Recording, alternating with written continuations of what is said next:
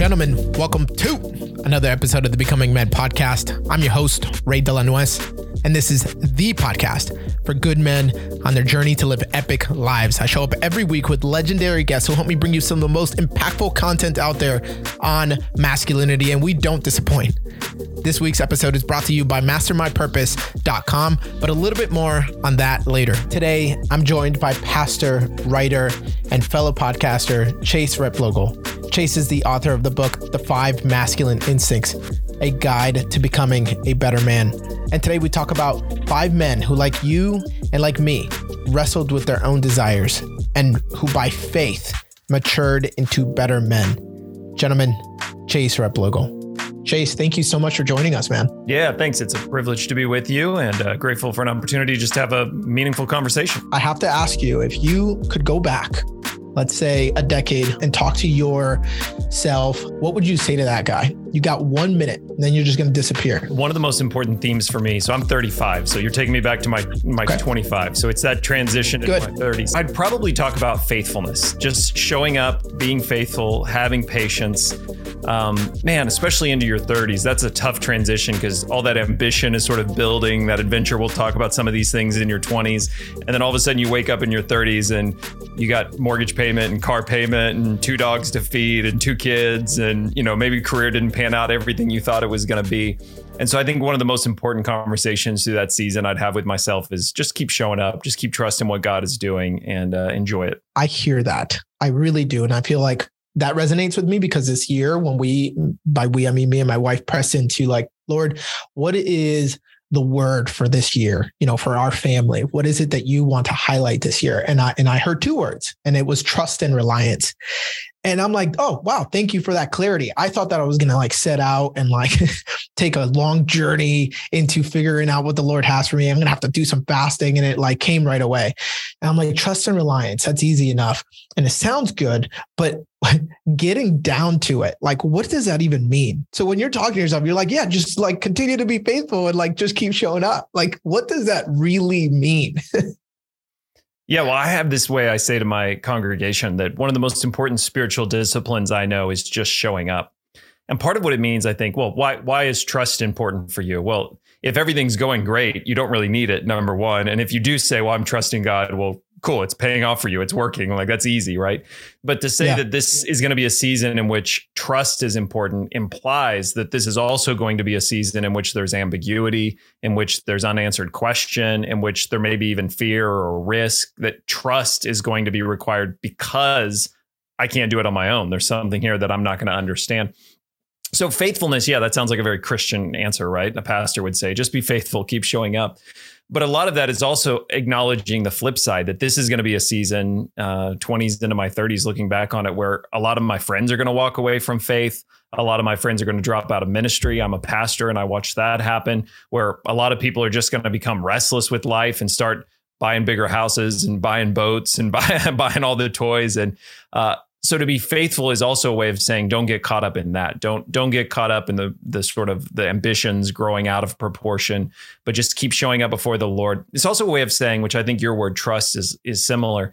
It's a way of saying God is willing to take some of this responsibility if we'll let him, which is always a pretty powerful. Why I say to my congregation, just keep showing up is, perhaps God's not asking as much out of you as you think. God's willing to do some of that work. He's willing to lead you and discipline you and guide you and help you grow and mature you. But it does take you showing up. It does take you putting yourself in a humble position of willingness to follow him. But if you're willing to follow him and if you're really willing to trust, to use your word, then God can work in that hard. God can do things in that situation. So yeah, it's probably an acknowledgement. Maybe this will be a tough season. But what's Jesus's words, that yoke is easy and the burden is light. If you're just willing to put that yoke, that burden on, he'll carry most of the weight of it. Just keep showing up and be faithful. Well, you're spot on with that. Absolutely. That trust is because of the ambiguity and the level of risk and the amount of unknown that I needed to face throughout this entire year. And I really did need to hold on to that. But I like what you said, just there's the simplicity in like, just keep showing up. And that is, I would say, a large amount of the equation. I think about jiu-jitsu, right? So like I'm working towards my purple belt And sometimes when I'm looking at my skin, the sores that I have from the mat burns, and I'm like achy, my rib hurts because some guy went a little bit too hard, my joints are hurting. And I'm like, I just got to show up. Right. And it's not like just show up and like just half-ass it once I'm there. But it's like just the act of putting my gi on, driving to jiu-jitsu, walking through the front door. Like that's 90% of the battle. The rest of the way, it's like, okay, it's on you, instructor. Like I'm just here for whatever you want to do. Take your beating, right? Yeah. Take the beating. Yes. Keep going. Keep getting better. Yes, exactly. So, hey, I actually want to be able to jump into, as soon as we can here, because I know the guys are excited about the title here. I want to jump into your book. And you did an awesome job at being able to take some literary art, right? Some of the stuff that people have been reading and looking into for hundreds of years now from Shakespeare, and really like turn it into an awesome teaching moment for men. And the book, The 5 Masculine Instincts, a guide to becoming a better man. Like, guys, does this not fit this podcast to the T, right? Like, let's become better men. And so I really just want to ask you, why did you write the book? What prompted you to write the book? And where did this come from inside of you? Yeah, well, I mentioned a moment ago, I'm a pastor first and foremost. So pastor, and then I do writing. A lot of the things I write about come out of those pastoral experiences. And like a lot of men I've watched over the last 5 years or so where, well, for one, the conversation of what is manhood and masculinity has become controversial, from cultural moments to marketing campaigns to politics. I mean, just about everywhere people are weighing in on what it means, to be a man. What is masculinity? What are the dangers of masculinity? And I watched as men in my congregation really struggled with those conversations, what to do with them. What does it mean? And there were two sort of polarized views that seemed to come out of that season. One was that masculinity, traditional forms of masculinity, are toxic, and we need to deconstruct them and build a new identity around masculinity for the future. And then there was a kind of opposite reaction to that said, no, your raw masculine instincts, that's what makes you you. That's your salvation. You need to indulge that raw masculinity with a kind of wild abandon. And it seemed, in my estimation, that both of those approaches were too focused on external things, characteristics, interests, attributes of men. And nobody was really having a conversation with men about, how do I just become a better man? How do I just have better character? How do I just bear responsibility better? How do I get discipline myself to keep showing up? Because telling myself I need to reconstruct my identity, or I just need to indulge whatever raw masculinity is there, both of those sort of leave me stuck in who I am. Neither really offers a path forward towards something better. And that's something the ancient men used to have more of. They had this conversation around virtue or character. What does it mean to grow in character? What are the intentional practices I put in place in my life to become better? That almost seems sort of like you roll your eyes at it in our day, right? Like virtue, what kind of language is that? But I wanted to rescue some of that for the men that I pastor, from myself. I'm raising a son as well. What does it mean to just grow in character? How do I take on more responsibility by becoming a person of greater character? And I think there are a lot of tools in what we have by faith, what we have in the scriptures, the men of the Bible that help us cut that path through some of the controversy to just become better men. It's a simple title, but A Guide to Becoming Better Men really was what I was aiming at. How do we just grow in character to be better?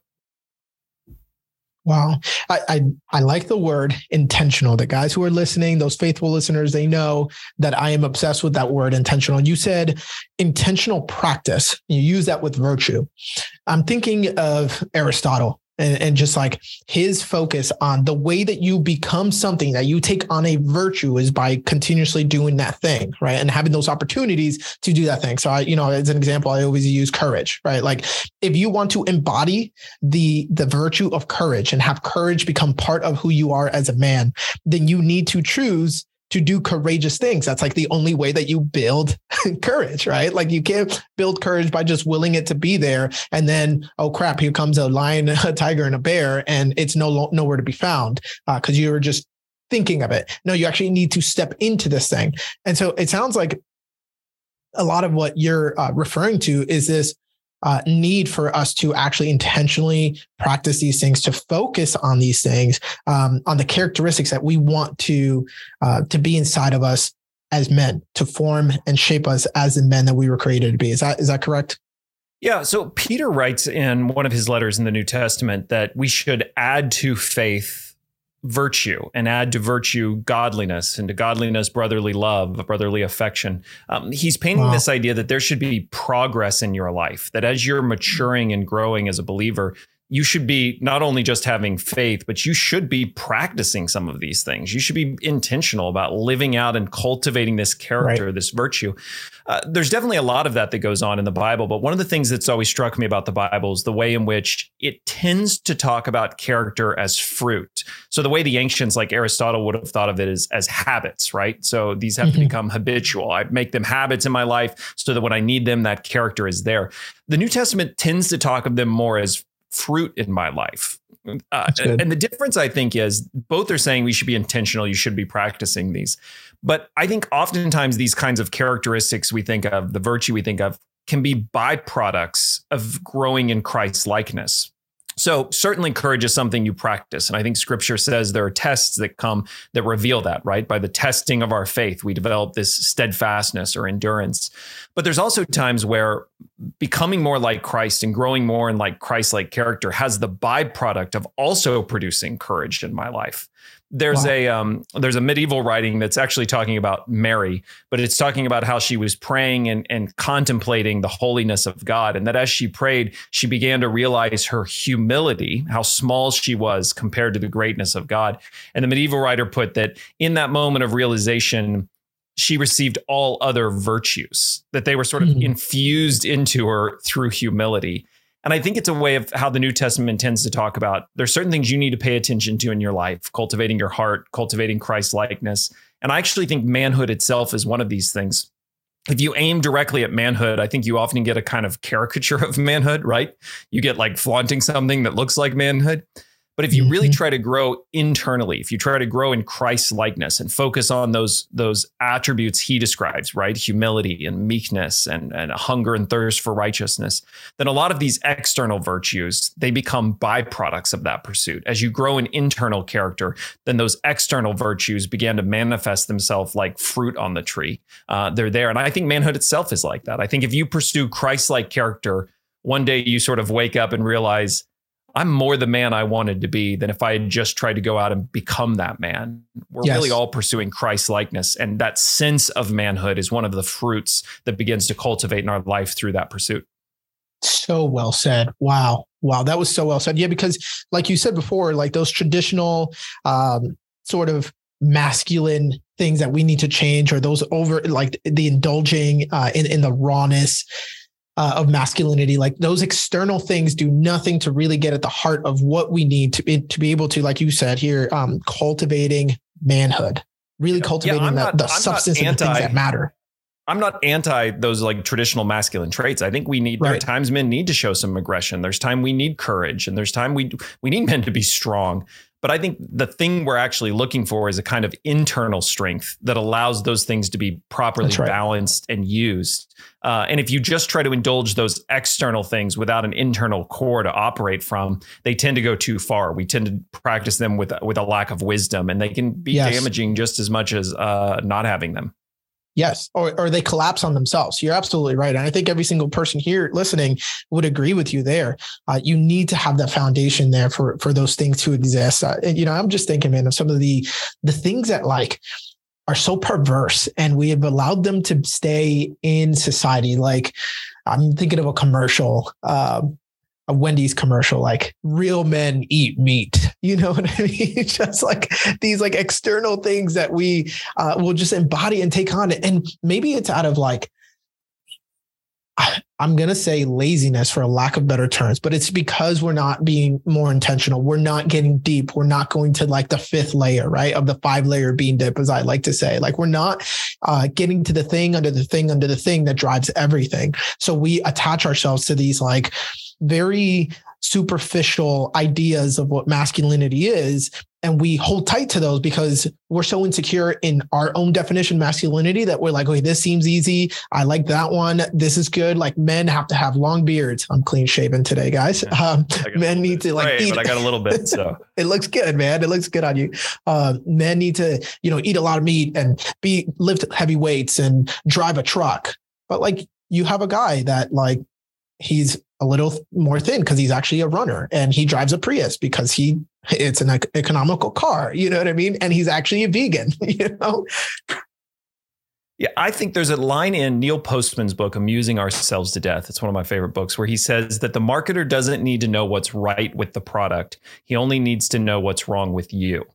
And that's what you're describing, right? Like, we can sell products not by saying, look how good this cheeseburger is, but by sort of pointing that finger, sort of rubbing your finger into the wound of someone's insecurity and saying, if you were really who you could be or confident, if this problem wasn't there, then you would have this or want this, or you would look like this.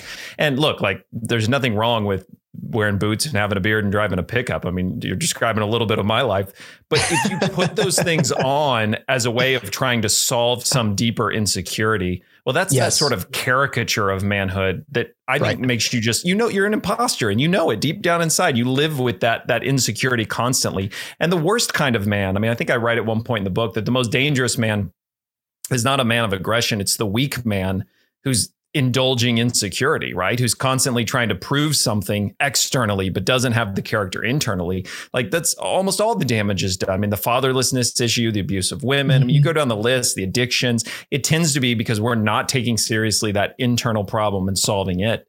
So anytime you're sort of trying to put on manhood as if it were some external thing that you could wear or like or buy, you're never really addressing those core questions of, no, who am I before the Lord? What are the areas of my life that I'm weak and need to become stronger and grow internally? What's that character that's missing from my life that needs to be cultivated? Yeah. Yeah. You know, I will pick at something that you said. Sometimes we do know that we are acting as imposters, but there's times where we don't. Sometimes it's not as apparent. And guys, you know, like, I don't ever say something on this podcast and don't live it out. I talk about the importance of community, the importance of coaching, the importance of getting with somebody and really wrestling with some of the things that are going on internally. In my own conversations with my therapist, it just like came out where she's like, you know, there sounds like there is some imposter syndrome going on here. And I'm like, me? No way. I'm very secure in who I am and what I bring to the table. There's no imposter syndrome here. But man, it can sneak in there. And sometimes you're unaware of it because, man, it's like survival of the fittest. No, I don't want to say survival of the fittest. It's like sometimes we get to the point where we just need to survive. And so we will cloud our minds as much as possible, or maybe like stuff something down, not think about it as much, so that we can continue to live this reality, right, that we created ourselves as we want it to look, and not point to the faults inside of us. Does that make sense? Yeah. As men, I think we're prone to that kind of compartmentalization too, where it's easy. That's good. Yeah. Good word. Look, I'm a writer and have a podcast, so I'm speaking for both of us, but it's easy to be like, oh, no, I'm winning at this podcast thing. Therefore, that's my identity as a man, and I can ignore everything else in my life, right? Or like, you know, I like to sail. I have a little, nothing fancy, but a sailboat on a lake near our house, and I can be like, no, I'm the that knows how to sail and has a sailboat, right? Yes. Like, no, I'm the guy that can fix anybody's truck. Like, as long as I've got that identity as that thing that I'm winning at, that thing that makes me a man in other people's eyes, then it kind of becomes an excuse for us to ignore the other things in our life. And that's what you're describing, in that we can start to buy the kind of our own PR. We can start to really think we've pulled it off. And man, you leave yourself in a really vulnerable place, ill prepared for the things life has ahead of you. If you think some little external interest or hobby or career achievement or thing you share online is enough to define who you are as a man. Yeah. So guys, take a moment to really inventory. Like, what are some of the things that you're clinging on to, some of the titles that you're taking on as your identity? Because I'll tell you what, some of the biggest disruption of my life has happened over the last year, which is why God told me that trust and reliance is going to be huge for me this year. And for me, it was separating from the Marine Corps. And it was not going to be under my own terms. So I chose that, I chose the path of not being vaccinated, and the DOD did not like that. I stood my ground, and they said, well, you're going to get kicked out. And I've been in that process for the entire year. Now, in that process, I needed to come to terms with the fact that for the last 11 years, 12 years of my life, I've devoted my entire personality, my manhood, like who I am, to Ray the Marine. I have been Ray the Marine because I'm really dang good at it. Right. And so now this thing's being ripped away from me. And I'm like, who am I again? Like, the last job I've held before the Marine Corps was at Chuck E. Cheese, and I'm supposed to go join. Don't go back. I was Chucky, by the way. There's something better ahead. I was Chuck E. Cheese, by the way, guys. Chucky was in my Chuck E. Cheese, a 65-year-old woman, a 5'4" Spanish man, and then a 6'5" white man. So it just, it alternated. And so I'm like, man, who am I? Who am I supposed to be? I'm supposed to go join like the workforce and go be somebody. But if I'm not Ray the Marine, then what am I? I pride myself, even just the discipline that I bring to life to my children is because, I attribute it to the Marine Corps and everything that I've learned here. And there's some good things there. And so I think, well, I've succeeded here. I could apply this here. I'll tell you what, guys, one area that being in the Marine Corps does not help in is marriage. Apparently you can't show up and talk to your wife like you talk to Marines. It doesn't work. So, but yeah, no, I appreciate you pointing that out, Chase. And I want to be able actually I think we've teased it, guys, enough. And this is just part of having an awesome conversation. I want to be able to get to the 5 masculine instincts. If you could break that down, kind of lightly explain to it, and then maybe we can go back through a few. Sure. Yeah. So you mentioned before, I get these instincts from Shakespeare, and a couple of things that I think are worth setting up. The word instinct was intentional. I used C.S. Lewis's definition of instinct, that an instinct is behavior as if from knowledge. So in other words, there are things going on in your life that are leading you to behave in certain ways. And they seem to you without much consideration as sort of obvious, like something you've thought about and decided, when in reality, a lot of that behavior is being motivated by something you've probably never thought very much about. It's an instinct, kind of a reaction, an impulse within your life. It's also worth saying that these instincts are not necessarily negative. They're not necessarily positive. I think these are really neutral. And this is where we move into a conversation about wisdom. There are certainly sins that the Bible says, hey, if you want to honor the Lord, don't do this. Don't behave this way, right? There are other areas of life where perhaps we're into a realm of wisdom where even a good thing, if it becomes out of balance or out of proportion or becomes an ultimate thing, can lead towards sin or destruction. And I think these instincts fit into that category. They're not the 5 masculine expectations. You have to have these 5 things to qualify as men. They're not the 5 sins of men. Better be careful and watch out for these things. They're the instincts. These are the things that in a man's life can motivate your behavior. And if you lose sight of them, if you lose the ability to check them, right, to mature them, they can lead you to destructive places. And I try to show that through the biblical characters. So the 5 instincts that I describe in the book are sarcasm, adventure, ambition, reputation, and apathy. And I get those from a monologue in one of Shakespeare's plays where he says, the opening lines will be familiar. All the world's a stage, and each of us men and women have our entrance and exits. And a man in his day plays several parts. Shakespeare was I think of him as a great psychological writer. He's trying to capture human nature and why we do what we do. And he depicted these images, really, these descriptions of a man from what we would call originally he had them going birth to death. I look at the middle 5. From a schoolboy age on through to what we might imagine as retirement. And those 5 stages for him were the boy reluctantly dragging himself to school, which I associate with sarcasm and the story of Cain in the Bible, really a conversation about maturity. The second is an image Shakespeare has of the thwarted lover who's always on epic quests and looking for romance, the kind of idealist, which I associate with adventure and the character of Samson in the Bible. Shakespeare's next image was the soldier who's full of oaths and quick to action and ready to right wrongs to make the world a better place, which to me feels a lot like I use the word ambition. I use the story of Moses to look at that ambition. The fourth one is reputation. Shakespeare's image, this is one of my favorites. He says he starts to cut his beard the way he's expected to and dress the way he's expected to and puts on a little bit of weight. This is sort of that midlife moment where you've achieved something and now you start worrying a little more about protecting it, your reputation, that respectability you've earned, fitting in, protecting the public image. I used David's story to take a closer look at reputation. That's good. And then the last one is apathy. It's kind of a retirement image in Shakespeare. The man's around the house in his slippers. There's a great line that says, but the world has become too wide. Things have just gotten so complicated. He begins to reduce himself down to what he can control.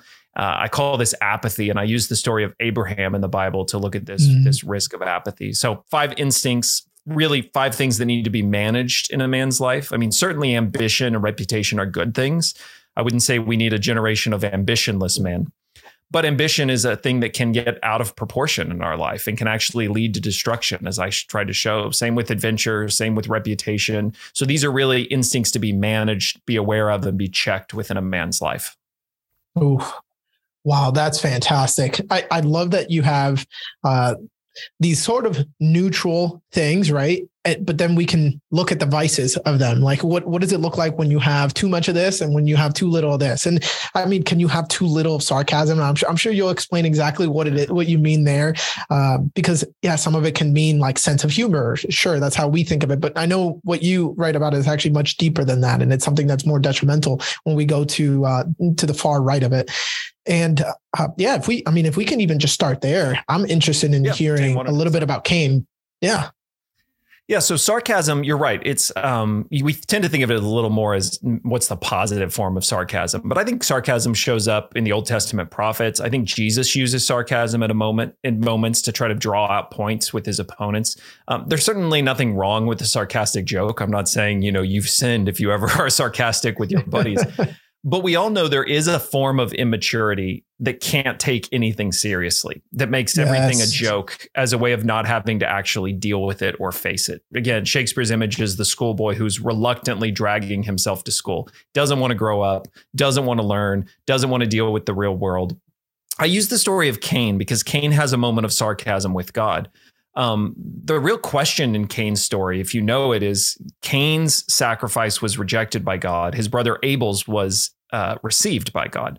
The question is, why does God reject Cain's sacrifice? And the Bible's not really that clear about what it was that led to that. But it does say that God came down and initiated a conversation with Cain and told Cain, sin is crouching at your tent door like a wild animal. Its desire is to rule over you if you don't rule over it. Well, the natural thing for Cain to do in that moment would be to ask God, why? Why did you reject my sacrifice? What is this sin that you see inside of me that I'm unaware of, that it's outside my tent door hiding from me? This is a moment for Cain to mature, for him to grow, to better understand himself and God. But what does he do? He doesn't respond to God. He goes out and murders his brother Abel. And when God comes back a second time and says, where is your brother Abel? Cain responds to God, am I my brother's keeper? You hear his sarcasm. He uses sarcasm as a tool to cover up his contempt for authority, for the divine lesson. It is a way of sort of sounding clever without having to answer the question. And there can be a kind of sarcasm that works itself into our life that just refuses to take authority seriously, that refuses to learn lessons from God, that feels wronged anytime somebody points something out that might be wrong within our life, that feels that's some sort of unfair judgment, that's quick and impulsive to reaction, tends to sort of react without being able to control that reaction. So I write in the book about the intentional practice of humility, the willingness to crack the door open to God and in a moment recognize perhaps there is something in my life that's wrong. Perhaps there is immaturity. Perhaps there's something God is trying to discipline and grow me out of for something better. That pause and moment of humility to entertain what God might be trying to teach you is the way you overcome that instinct of sarcasm in your life. Wow. But it requires a pause. And I think that right there is the first challenge. Is the fact that while you're going about life in your own natural way of doing things, right? Because we're all stuck in our own sanity. You actually have to pause and reason, right? That it's what Cain ultimately gets wrong, right? What he gets wrong is he can't pause and listen to what God is saying to him and entertain the idea, maybe I have done something wrong.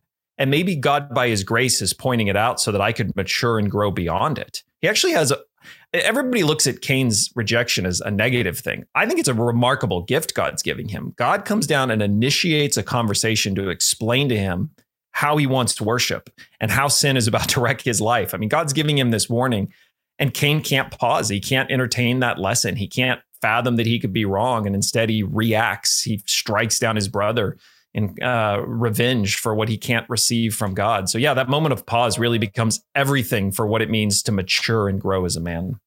Yeah. I guess I'm trying to like find what leads a man to live there. What is it that keeps us there? You know what I'm saying? What contains us in that one phase where we don't even progress forward and we're in our 50s and we're still living out of this phase? What are your thoughts?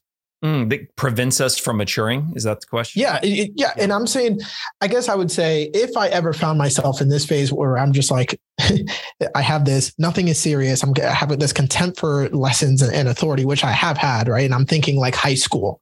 Right. But then what keeps us there when we're, let's say, in our 30s, where we don't mature out of there, besides just the fact that, we don't pause long enough to ask, to seek. What are your thoughts? Yeah, I think so. I think oftentimes this stage is associated with youth maturity, as it was you're describing, as it is with Cain, the reluctant schoolboy. Cain's the firstborn, of creation. Yeah. We're kind of in that theme, but I think it's something you can revert back into later at life. And I think we use sarcasm as a way of covering up our contempt for authority. So it makes me feel clever. It makes me feel, if I can sort of see behind everything and laugh at everything and ridicule everything, then it makes me feel like I'm in control. It makes me feel like nobody's gonna blindside with me with anything. Nobody's gonna get at me. It's sort of this hard shell of cynicism around us. And I think it's easy because of our own failures. I think it's easy because of not wanting to deal with challenges around us in culture or relationships, to withdraw into that place of cynicism. Everything's a joke, so that we don't have to take anything seriously. So I think it can stunt growth, but I think it's something we can also slip back into as a defense mechanism. Wow. So well said. So well said. Okay. So if we were, I know this isn't meant to just look as a progression, right, of things, because you can bounce back and forth between this one stage and another, or you can be living in a stage for much longer in life. I know we want to see it as that, right? Like you're maturing from one thing to the next, or maybe what are your thoughts there? Do we have different degrees of this? Yeah, I think it's helpful. I mean, Shakespeare lays them out. He's using the images of somebody maturing physically as they grow, but I think it also is related to these once you start opening the door to what God is doing within your life, it exposes more things. I do think you start to grow through. So I think for a lot of men, it would be easy to look at their life in these sort of stages. Boy, I see that in my teenage years. I see adventure in my 20s. I see sort of ambition in my 30s and 40s. I see reputation mattering 40s and 50s, then apathy later in life. I think that works. Like if that's fitting for you, run with it. Sure. But it's also easy to slip back into these things or to fall into them because of life situations. Yeah, 100%. Or unchecked thought patterns and unchecked ideas in our minds that we're like, you got fired from your job in your 30s and guess what you're slipping back into? There goes sarcasm again. Nobody's holding you accountable to walk out of that. Yeah, no, that very good point. Let's take a quick moment to hear from the sponsor of this episode, MasterMyPurpose.com. If you want to clarify your God-given purpose, master the skills of some of the world's most successful and purpose-driven men, and march into action right now, then make sure that you head over to mastermypurpose.com for your free 21-day guide to a purpose-driven year. You'll be able to join the army of men already marching into a new direction and purpose. Again, that's mastermypurpose.com. Okay, so then I think a lot of the listeners here might be very interested. I mean, in all of them, I know, guys, but in maybe an adventure and ambition, because I think as I see those words, I'm like, hey, you're describing me, right? Like this is where I live. So what did you mean by adventure? Okay, so adventure is an important one, because I'm certainly not saying you better never have an adventure. You better never do anything adventurous in your life. Right. There are some men, and we've had this conversation, particularly within Christian conversations about manhood. Some of the books in the past have been all about why men need adventure. There is certainly a kind of man whose life has slipped into a kind of meaninglessness that doesn't have a big story to it, that may need to step into adventure as a way of waking themselves back up to life's meaning. But my experience has been there's even more men who have become so obsessed with adventure, quest, this cultural idea that I've got to leave tradition and place and family and expectations to go find my true identity. More men tend to sort of obsess and absorb their life in this constant need for adventure as a path towards identity. And my experience has been that it doesn't usually pay off. I use the story of Samson. Samson is constantly chasing the next adventure. It's danger and risk, divine strength. It's romance with women. It's exotic places down to Philistia, the Philistines. And Samson's story is really a little series of adventure stories. And each adventure, he finds himself in danger. This great strength he has comes, he rescues himself. And then he does this thing where he trivializes how God has rescued him and ends up making it more about himself and his own identity. So the one piece of it I like is when he first encounters his strength, he tears a lion apart with his bare hands. This lion rushes upon him. Strength comes over him. It says like a young goat, he rips this lion apart. Sometime later, he's passing by the area and he's deciding, I want to relive a little bit of that. So he goes back to the place. He sees the carcass of this lion. But as he approaches, he recognizes that inside of the carcass, there's a hive of bees and honey. The language there in Hebrew is really interesting. It's actually that in the ruin of the lion, there was a congregation of bees. I think he was having a little bit of a divine moment. Samson had been set apart and called to deliver Israel from the oppression of the Philistines. And I think what God was trying to connect there was this divine strength that you've experienced. You've used it on a lion. But the goal is, as that lion, its ruin brought about a place for this congregation of bees, so too your strength will be used. And in the ruin of the Philistines, there will be a place for the congregation of Israel, a safe place, a land flowing with milk and honey. Well, what does Samson do in that moment? He scrapes the honey out, goes on eating it, gets to a drunken Philistine wedding feast, and turns it into a drunken pun that he begins to gamble over, a riddle. That plays out over and over in Samson's life. God moves in some miraculous way. He trivializes it and uses it for himself and misses the divine lesson at hand. So I try to say to men who find themselves constantly needing the next adventure, constantly thinking everything's holding me back, family, place, tradition, religion. I've got to go find myself. I've got to find my identity. I've got to go on this quest to discover who I actually am. You think that that's going to lead to enlightenment, to self-actualization. But when you continue to indulge that over and over, it actually makes you increasingly less aware of what God is doing in your life. That ultimately there is a kind of discernment that only comes by commitment. The value is at some point we have to belong to a place, belong to a people, settle ourselves down long enough to sense what God is doing and showing us in that place. There's a line in the book, I quote a famous poet who's advising another poet. And the younger poet was saying, I don't feel like my life has anything worth writing about. It's too boring.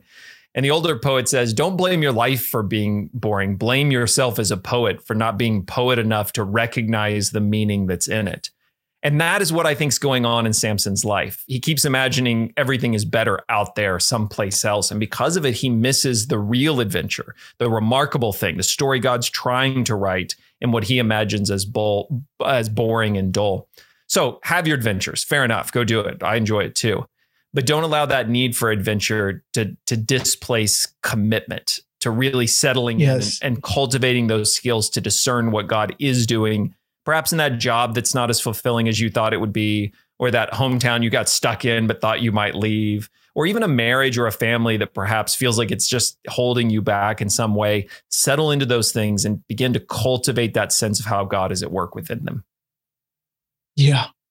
I'm having a picture of a guy just sitting down, scrolling and seeing the adventures that somebody else is having on Instagram. And he's constantly reminded how mediocre his life is, quote unquote, his own words.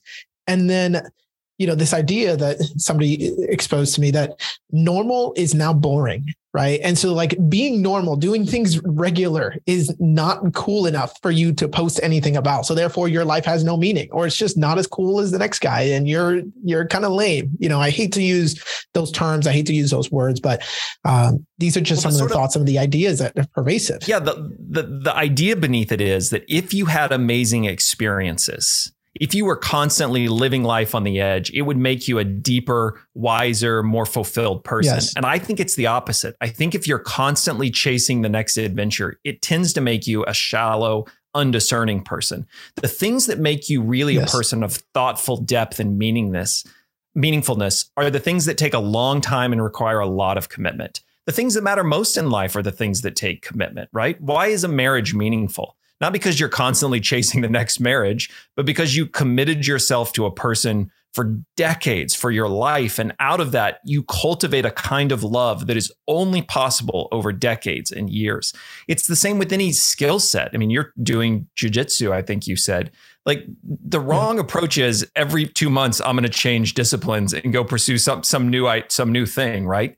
You only really get good at it. You only really cultivate what it's meant to be when you commit yourself to it for a long time, well past when it's exciting. Sure. You've got to go through the phase of it being boring and brutal before you can start to really understand what it actually is. So all the things that matter most in life require commitment, but we look at Instagram and think, no, being on that island, going to that trail, having that backpacking experience, like those are the things that make life meaningful.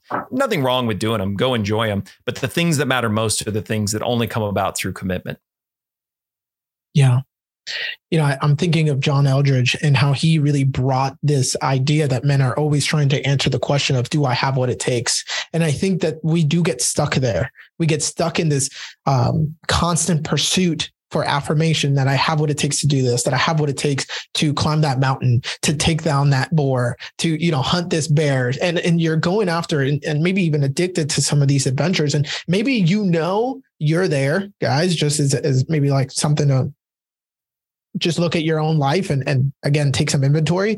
You'll know if you're there, if you find yourself starting a lot of things and not finishing them through, like you're saying, Chase, right? You're not in it for the long haul, right? Maybe I'm doing jiu-jitsu and I'm sticking to that. I'm not going to go try karate and dabble in taekwondo and dabble in, kickboxing, whatever. Or it's just, I'm going to stick to one thing and try to be really good at that one thing.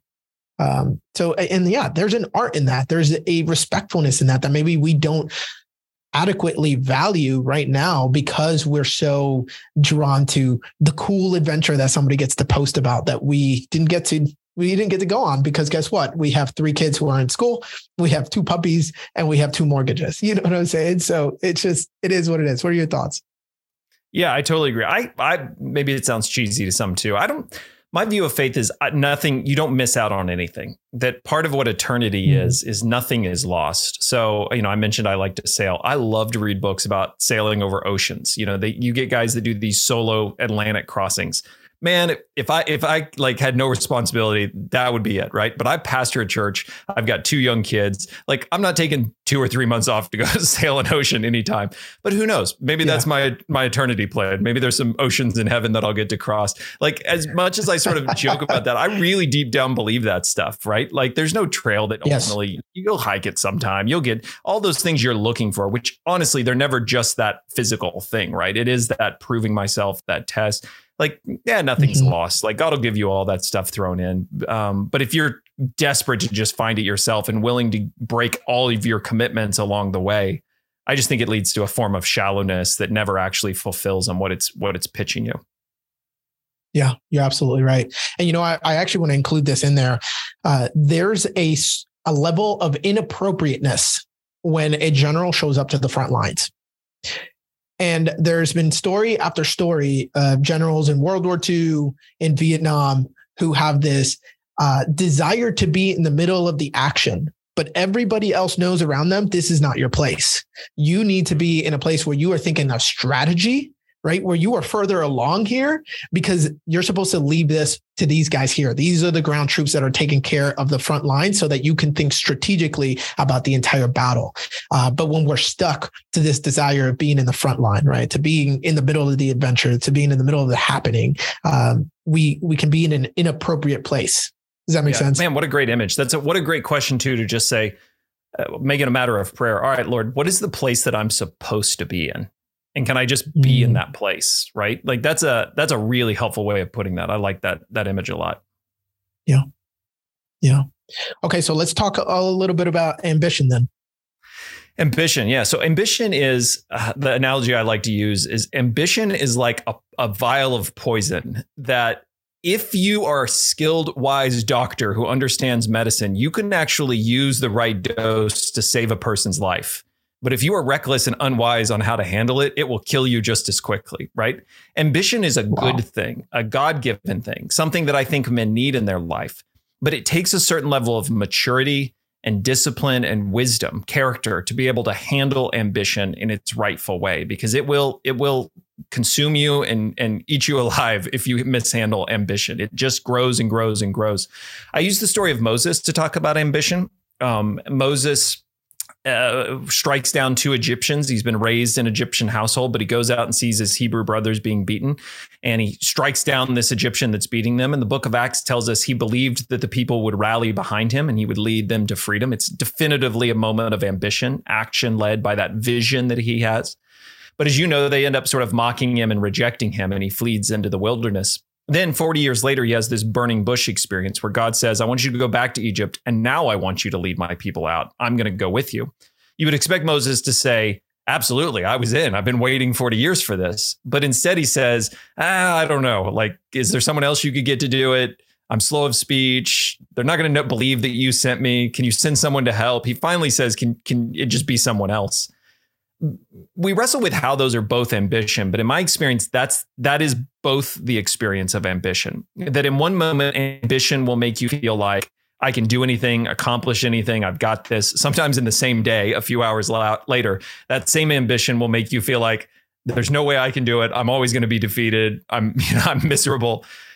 Because ambition, what it really is at its core is I have a vision of something meaningful that I'm going to accomplish. And what happens is I begin to measure everything against the fulfillment of that vision. So I begin to measure myself and my own worth against achieving that goal. I begin to measure the people around me by whether they're helping me or hindering me from reaching that goal. I begin to judge God for if he's given me the skills I need or the resources I need to achieve that goal. Everything in your life becomes measured against the fulfillment of that vision that you have.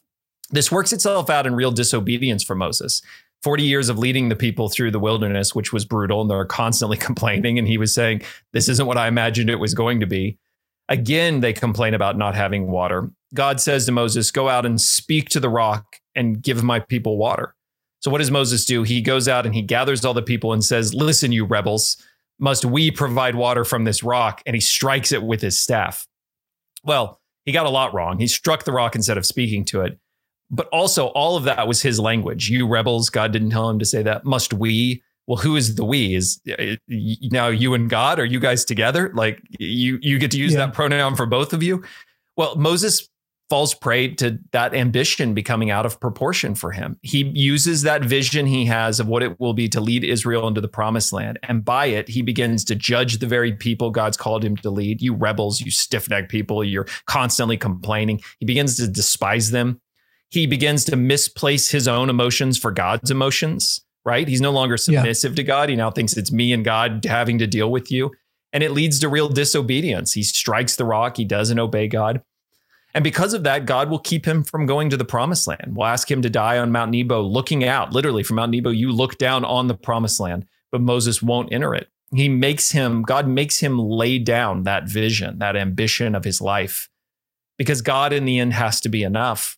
It's the way of checking that ambition. I think I write in the book about Sabbath as a tool to check ambition.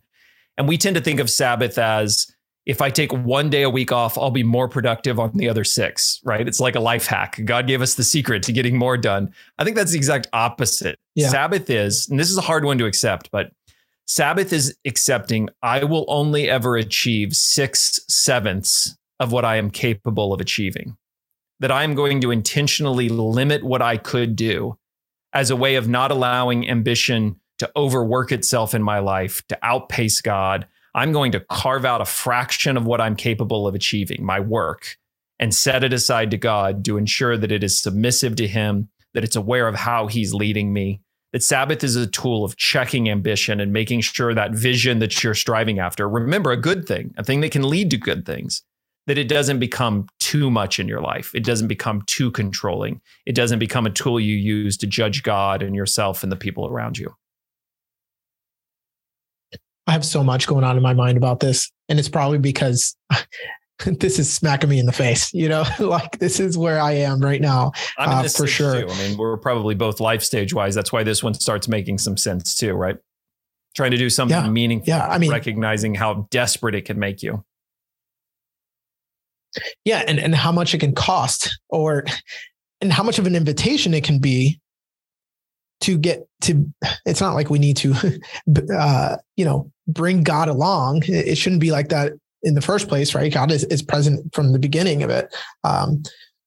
but an invitation to say, okay, I'm going at your pace, Lord. I don't want to outpace the cloud that's covering me right now.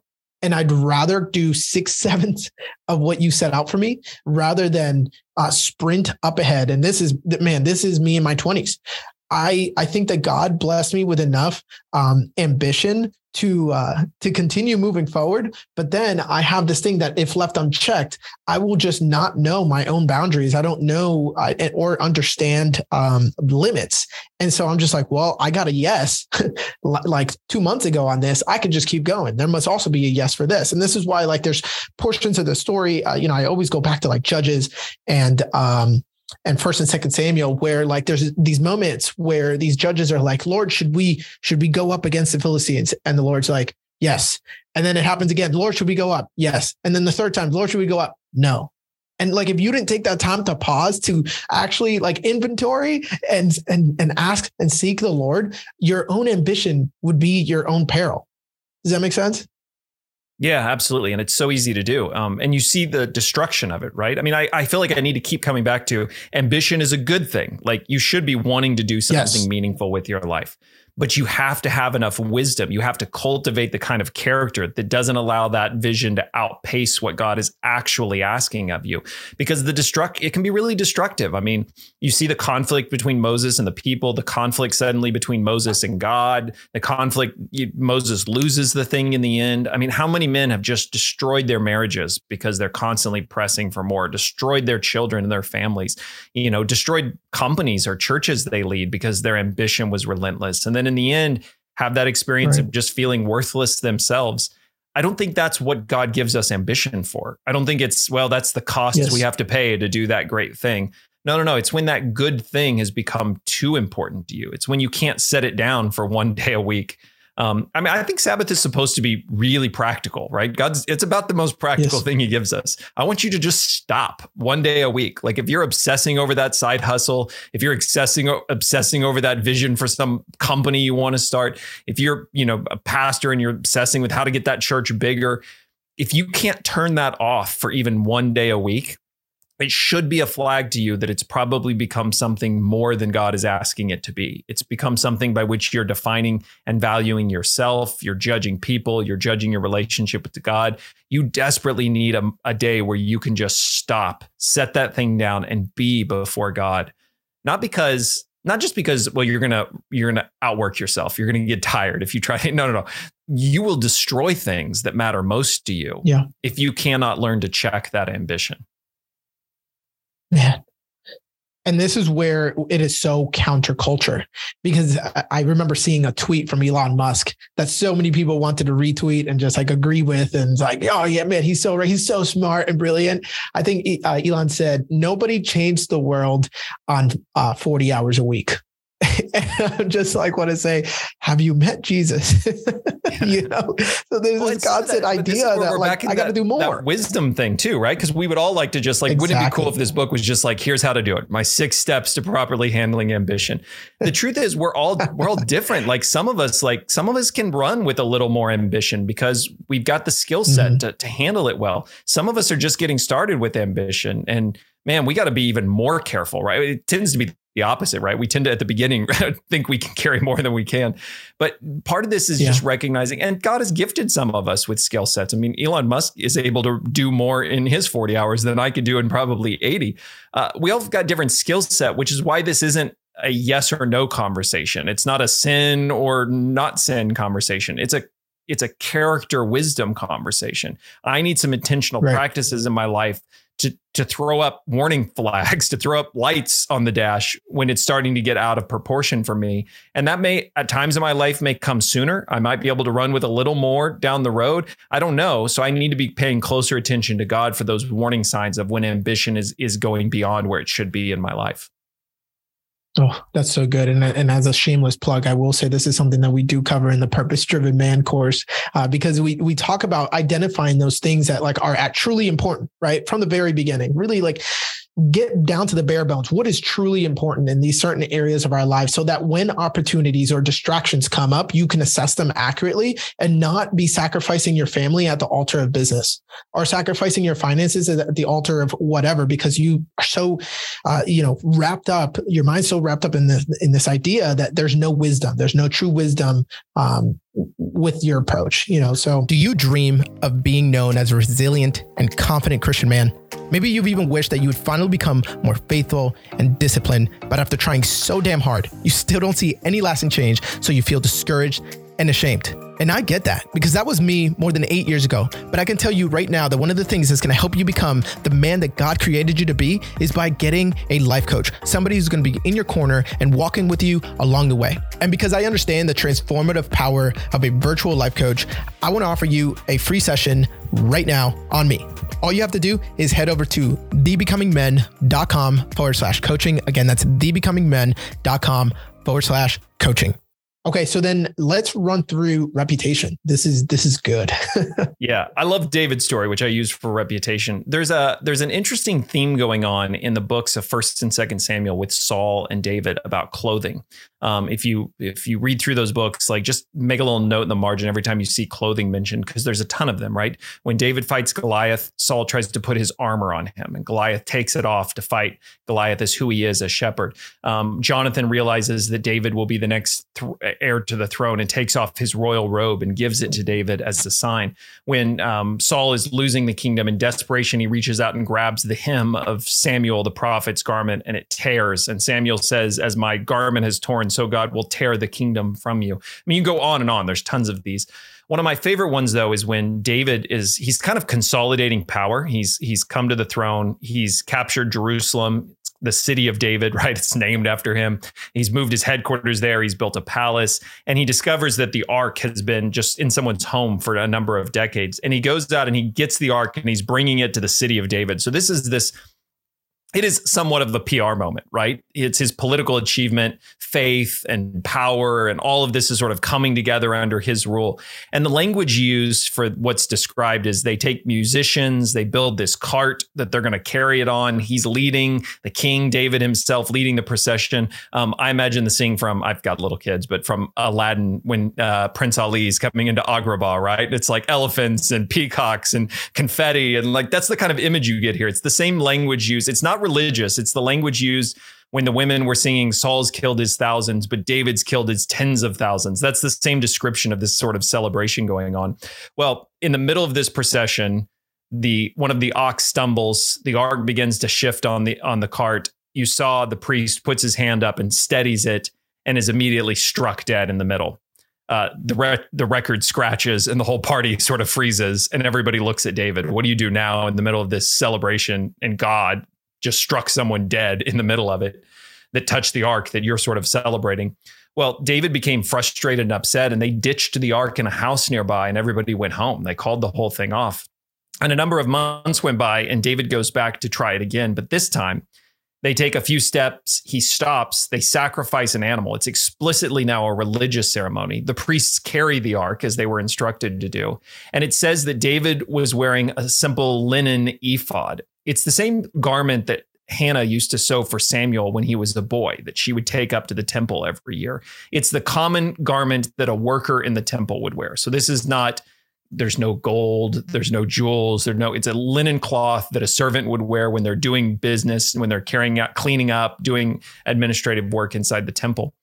When David gets back, they make it this time. His wife, who is Saul's daughter, Michal, says to him, "How you humiliated yourself today like a common servant before the people." What she's upset with David about is you didn't play the public role you were supposed to play as king. You showed yourself to be a servant when you should have demonstrated to everyone your power as king. You should have been wearing royal garments and projecting the image of your power. Instead, you projected the image of a servant. Well, what she doesn't understand is what David at times gets right, at times gets wrong. That it's more important for him to be who he actually is before the Lord than to obsess over the public image that he's projecting. At times, David gets this right. He takes off Saul's armor. He humbles himself as a servant before the ark instead of trying to make it about his achievement as a king. But there are other times he gets it wrong. Whenever he sins with Bathsheba, he goes about damage control, covering up his sins, murders Uriah. He basically does a little cleanup campaign to make sure that his image as king is preserved. So I use the chapter to talk about reputation and integrity. Reputation is a good thing. The Bible encourages us to pay attention to our reputation, to have a good reputation. But if that concern for public image begins to sacrifice your integrity, then it's become a kind of facade, a kind of shell, an appearance. And I like to define, we're in a political season where everybody's putting yard signs out, right? I like to define integrity. Integrity is the kind of word that shows up on yard signs of politicians. And we think it means something like, I always do what's right, or I do what's right when no one's looking, is kind of the definition you'll hear of integrity. I like to define integrity as, I'm willing to bear responsibility for even the things that I don't get right. In other words, I've done enough inventorying of my life that I am aware of both the good and the bad, and I'll bear responsibility. I'll acknowledge everything that exists within my life. We talk about structural integrity of a bridge or a house. It means there's no cracked beams somewhere in the attic, right? The foundation isn't split somewhere. We know the whole. Integrity comes from the word integer, a whole number. There's no divisions. There's no fractions. The whole thing is true. So integrity doesn't mean I always do what's right, but it means when I do what's wrong, I'm willing to inventory that and work that into the whole image I have of who I am. There's nothing hidden away. And in the end, David does this in a kind of remarkable way. David is not a character that you would say, I wouldn't say I want my son to grow up and do everything David did. There's certainly things I would like him to avoid that David did. And David's sins play out in the lives of his children in some pretty destructive ways. David's a complicated figure. But in the end, we know more about David than we know about anyone else in the ancient world. We have more written by David. We have the Psalms. We have 1st and 2nd Samuel, 1st and 2nd Chronicles. We have the story of the kings that keep alluding back to the tradition of David. David becomes a figure not because he always does what's right. He becomes a figure because he's willing to confess the honesty of his whole life. And at times in the Psalms, he willingly lays that all out, the whole image of who he is for good and bad, the Psalms of repentance and brokenness. And in a world we live in where politicians can spend millions of dollars to cover up their sins and hire attorneys to pay people off or hire PR firms to work on their reputation management, David doesn't do that. He could have burned the records. He could have killed anyone who wrote anything negative about him. But in the end, we know the whole story of David for good and bad because he was willing to be a person of integrity, a person who just bore responsibility for everything that was in his life. I think that's what we're called to as men as well. Yeah. Yeah, no, absolutely. And so when we find somebody who is not living with integrity, we can spot it out. Even if we can't point directly to what it is about that guy that I don't know what it is. You can spot it out because you feel the division within themselves when they are one thing in one light and then another in another light. And you're like, there's no congruency there. And it rubs people the wrong way. And I'm sure nobody wants to look at himself in the mirror and be like, yeah, I'm proud to be that guy. So what are some of the things that you think that we can do in our lives to ensure that we maintain impeccable integrity? Yeah, it's come up a little bit in this conversation already, but this idea of taking inventory of your life, of being willing to just look at everything that's there. And I do think you should be practicing confession. I speak of it generally that we know all of David's life, but I think there should be some intentional practices of confession. That doesn't mean you go online and just air all your sins to the world. It doesn't mean, you run home to your wife and just confess everything you've ever done, although there may be a time and a place for that. What it does mean is I have accountability in people in my life that I'm opening my whole life up to. So a spouse is certainly a part of that. I've got some older pastor friends that are a part of that. I think a lot of that is your life before the Lord in prayer, that you're working through a process of taking things that have been secrets, things that you have not been open and honest about, and you're working those things out in confession to the right people in your life, a pastor, a close accountability friend, a spouse with wisdom. We have to start living lives that are open and bringing those things we've inventoried out into the light for that integrity to be real.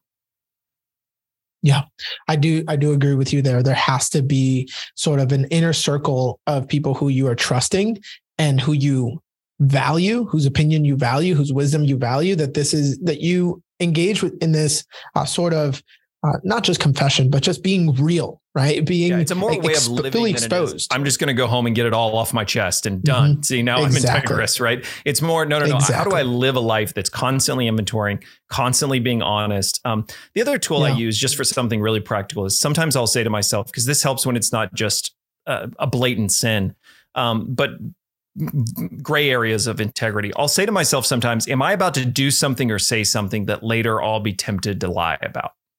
And that's a really helpful tool for helping me discern motives in situations. You know, it may not be an obvious sin. I may be able to justify it, but would I lie about this to somebody if it got exposed or somebody knew? Would I be tempted to lie about it? And if so, then there's usually a question of integrity with either what I'm saying or doing in that moment. Yeah. Yeah. And you know, I think one of the things about David that really, really does nail this and why you got this perfectly spot on is that story of when Bathsheba, you know, he does everything with Bathsheba and Uriah. And then Nathan comes in and gives him this whole spiel of this guy who only had one sheep and this other guy who had many, and he took the one guy's sheep. And David said, yeah, essentially off with that guy's head. Right. Yeah. And then when Nathan says, well, that's you, he could have been like, well, hold on. You know what I mean? Like, no, absolutely. Like, this is my right as the king. And obviously it's not the same situation, but no, like there was still that integrity in his life to be like, oh my gosh, I have sinned. And he was open to that criticism. Yeah. And then open and willing to be able to admit to that and say, yes, I need to repent before the Lord. What are your thoughts there? The other terrifying part of that story is Nathan's little parable is not all that clever. Like, as the reader, you see it coming. You understand very clearly this is David. Like, David should have gotten it. He should have heard the story. Yeah. But this is the terrifying part, right? You can compartmentalize your life and you can live into your public facade so much that you can sort of lose yourself in it. You can start to believe you're actually that person, and you can actually miss opportunities to repent. You can miss warning signs about the collapsing structural integrity in your life. You can become kind of dumb to your own sins because you've become so good at just refusing to see them. That's the part that always scares me about David, is he walks right into that trap that he should have seen. Yeah. And boy, we can walk right into some pretty destructive things just because we're not willing to recognize, there is something there that I need to pay closer attention to. Absolutely. Man, that's a good one. That's a really good one. Where in a man's life does this show up the most? Where is it the most prevalent?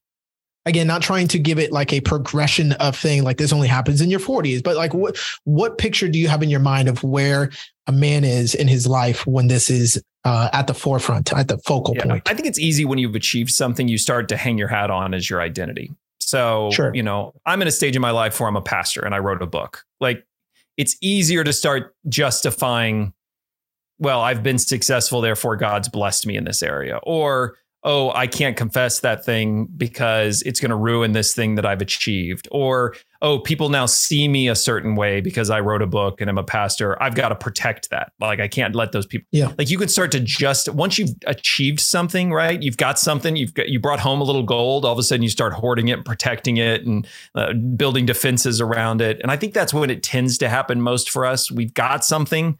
And all of a sudden we become really obsessive about projecting the image of it and protecting it, and sort of removing anything from our life that doesn't fit that image. Yes, that is so well said. I 100% agree with that.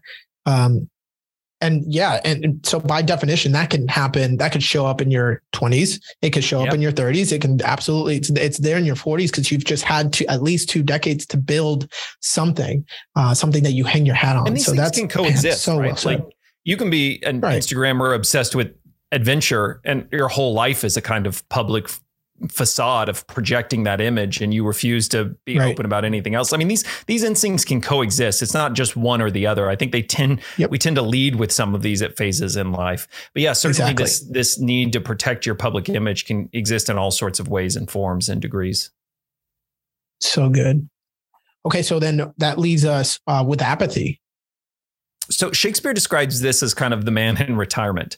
He also describes his voice, losing his voice, that his once manly voice has become pipes and trembles, he says. So it's a symbol of your ability to engage the world. I always use, there's a line in the Count of Monte Cristo where he makes the toast to a guy and he says, you stood before the storm and you shouted into the storm, throw your best at me and I'll show you who I am. And I always joke, that's the young man's game, right? Like you get to a point in life where you're like, I'm too tired for all that. Like you go take on that challenge. There's a scientific idea called entropy. It's one of the laws of thermodynamics that things do not organize themselves. They deorganize themselves. Things don't become simpler. They become more complex. So the universe is constantly expanding. Anything that you build is immediately beginning to fall apart. And the longer you live in life, the more I think you realize that's true. Things you thought you could control, you discover you can't. Things you thought you achieved or accomplished suddenly fall apart. Relationships that once used to give you life just become more complicated over time. And there is a tendency in us to withdraw from those things we can't control, the things that are too complicated. And so sociologists tell us that as men age, they tend to have less relationships. They tend to have less friendships in life. We do tend to withdraw into hobbies and into interests. I don't think apathy is always a negative thing. I don't think there's anything wrong with retirement. So I'm not anti-retirement. There's seasons of life where I think God allows us to sort of withdraw from some things and let go of some of those responsibilities. I think there's gradually parts of life that even as our energy wanes, there's less we can engage. That's okay. But there is also a kind of apathy that sets in that can refuse to engage anything complicated, that is only willing to embrace or live in the things that I have control over. And so life gets reduced to hobbies and a recliner and television and, fewer and fewer people. And faith becomes maybe something I do on Sunday morning, but not something I'm actively living. I use Abraham's story because there's a kind of false ending that goes on in Abraham's story where you reach the end of Genesis chapter 21 and Isaac, his promised son, is finally there. He signs peace treaties with all of his enemies. He has a well, a place where he can finally settle. It says he plants a tamarisk tree in Beersheba. It's like he's putting down roots. And you would expect the story now to transition to Isaac, Abraham, to Isaac, to Jacob. But you turn the page and you read the opening words of Genesis 22, but God tested Abraham. And it's in this moment that God asks Abraham to go and sacrifice his son. There's a lot that could be said about this passage, but I want to just say this one thing, that I think Abraham's most vulnerable moment was not when he was leaving home and following God through unknown lands and facing challenges and enemies and droughts and famines. His most challenging moment was when he had everything, because he may still have faith that God exists, but what need is there for him to have faith that's active or alive? What does he believe? What does he trust in God for? There's nothing. He has everything. It's all been fulfilled. And so there's a risk that his life just the faith in his life just fizzles out here at the end. I think God tests Abraham. I mean, good grief. At this point, Abraham has proved he can pass the test. He's followed God through all sorts of stuff. It's like, has it not been enough, God? Do I have to prove myself again? That's not what this test is. This test is allowing Abraham to wake himself back up to faith being an active thing, to trusting God, to seeing that God is still at work and that he needs God for more things to come. It keeps faith alive within him instead of letting it fizzle out in that apathy that so often comes as we age. Yeah. Yeah. And I think that men in this stage of life really are invited to be, as John Eldredge had put it, sages, right? They're invited into this point where they can actually not fall back to what they've already built, but from what they build, they can launch forward into the world and almost help replicate that, right? And help it expand outward. And really taking that invitation and encouraging people who might be along the way is a way of, I'm picturing like the garden, right? Like we were placed in the garden, say it was a central point, and we were meant to expand from there. So like the rest of the world was to look like the garden, right? But instead, like if we were living in apathy, we would just dwell in the garden and just say, well, yep, this is good. I'm just going to find my favorite tree, throw up my hammock and just hang out here. Israel does this. They make it into the promised land, and God had given them all of these cities and boundaries of land, and they take a portion of it and then sort of settle into like, this is good enough, right? Like, this is enough. Yes. And it's because of that through their entire history, they go on having these complicated and destructive relationships with the Canaanite gods and the Canaanite people. I mean, all the people we've been talking about, Samson and the Philistines, all of this exists because that generation refused to see through what God had given them, but sort of just settled into, this isn't bad. This is enough for us. Yeah. Yeah. And does this show up also in Saul? I think it is, when he is told to commit everything to destruction, and like he gets to the end of it and then he's like, but these things we're going to kind of just hold on to. We're just going to, we did enough. We did enough destroying. I think this is okay. We're good here. And he didn't fulfill the entire commandment of the Lord. Yeah, if you look for apathy, it's all over the Bible. So it's Adam who passively takes the fruit from Eve. Like, why didn't he say, whoa, right? But he just like, all right, I'll go along. Abraham does this when they can't have a child. Sarah comes and says, hey, maybe you could produce an heir through Hagar. And he just goes along with it. And then when there's conflict in his home between Sarah and Hagar, Sarah comes to him again and says, hey, Hagar's like acting like she's better than me. And Abraham literally says to her in the Bible, you go deal with it. Like, he just checks out. I'm not dealing with that drama. Like, you go deal with it. Right? He will not engage it. You see it. What does Noah do when he escapes the flood? He plants a vineyard and makes wine and passes out drunk and naked in his tent. Right. Like, you go through the Bible. Right. I think this is one of the challenges I think in particular as men have. If we can't control it, if we can't guarantee the outcome of it, we tend to just disengage it and try to just keep things simple. I can live very simple as long as it's not complicated. So there's a real tendency here to do this. I think you see it all across Scripture. Yeah. And in your idea here, and what you've proposed, what is some of the ways that we can fight apathy, actively fight it? Yeah. So the intentional practice I pair with this is sacrifice. That there should be something, because that's what ultimately God is asking of Abraham. Are you willing to continue sacrificing even the things that matter most to you? Are you willing to sacrifice even, let's play it out. I mean, I hope I'm here someday. I hope I have a fully funded retirement account because I was wise and invested and saved. I hope I have health. I hope my kids are doing good. I hope everything when I get to be 75, 80, I hope it's all just, enjoyable. But even then, am I willing to continue sacrificing? Am I willing to sacrifice some of that simplicity? Maybe it's finances, but more likely it's time. More likely it's emotional energy. I mean, this is to your point about stages. That requires a certain level of engagement with the questions of our day and the complexities of relationships. Are you willing to pay that price when you could be sitting home watching reruns, drinking your favorite drink and sitting in your favorite recliner? Are you willing to make the sacrifice to show up and invest your life into complicated lives of younger men around you? That's a sacrifice. And I think God is calling us, even as we age and we feel that apathy setting in, to not let our faith become atrophied like that, but keep it alive through the means of sacrifice. Yeah. And I personally believe that sacrifice exists at the center of masculinity, of real biblical masculinity. There has to be sacrifice.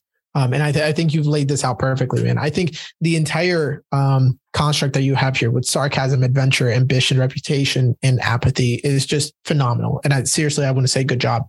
This is great. Thank you. And if guys want to be able to, first of all, get the book, get a hold of you, just really connect with you, where do you want to send them? Sure. So everything, nobody can spell rep logo because my last name's too weird. So everything is at the 5masculineinstincts.com. That's with the number 5. You could Google it. You'll find it.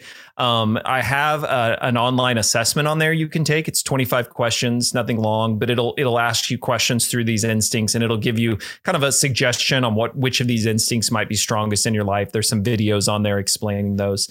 There's also, if you're in a group and interested in doing the book as a group study, there's group resources. So there's a PDF study guide you can use that has personal study questions as well as group ones, as well as some video conversations, similar like what we've had, where you can maybe in a 9-week group go through each of the chapters with a video that corresponds. And I know what really all the guys are wondering. Yes, there's an audiobook. So you don't even have to read. You can just listen to the whole book as well, too. I know how we all like our audiobooks. So yeah, and you can reach out to me on there too. So anything I can do to be helpful, if you fill out that contact form, come straight to me. I'll answer. Gentlemen, thank you for joining us on this episode of the Becoming Men podcast. My hope is that this show is impactful and that it is a tool for you to grow as you become the man that you were created to be. If this is your first time joining us, then make sure that you subscribe to the podcast so that you won't miss another life-changing episode. And by the way, if you want to reach me, get a hold of me personally, you can find me on Instagram, on Twitter, at Ray De La Nuez. And if you want to help us transform the lives of men from around the world, then you can right now by taking a quick moment to leave us an honest review on iTunes. That small little act does so much to get this podcast in front of the right men. Gentlemen, until next time, continue to march.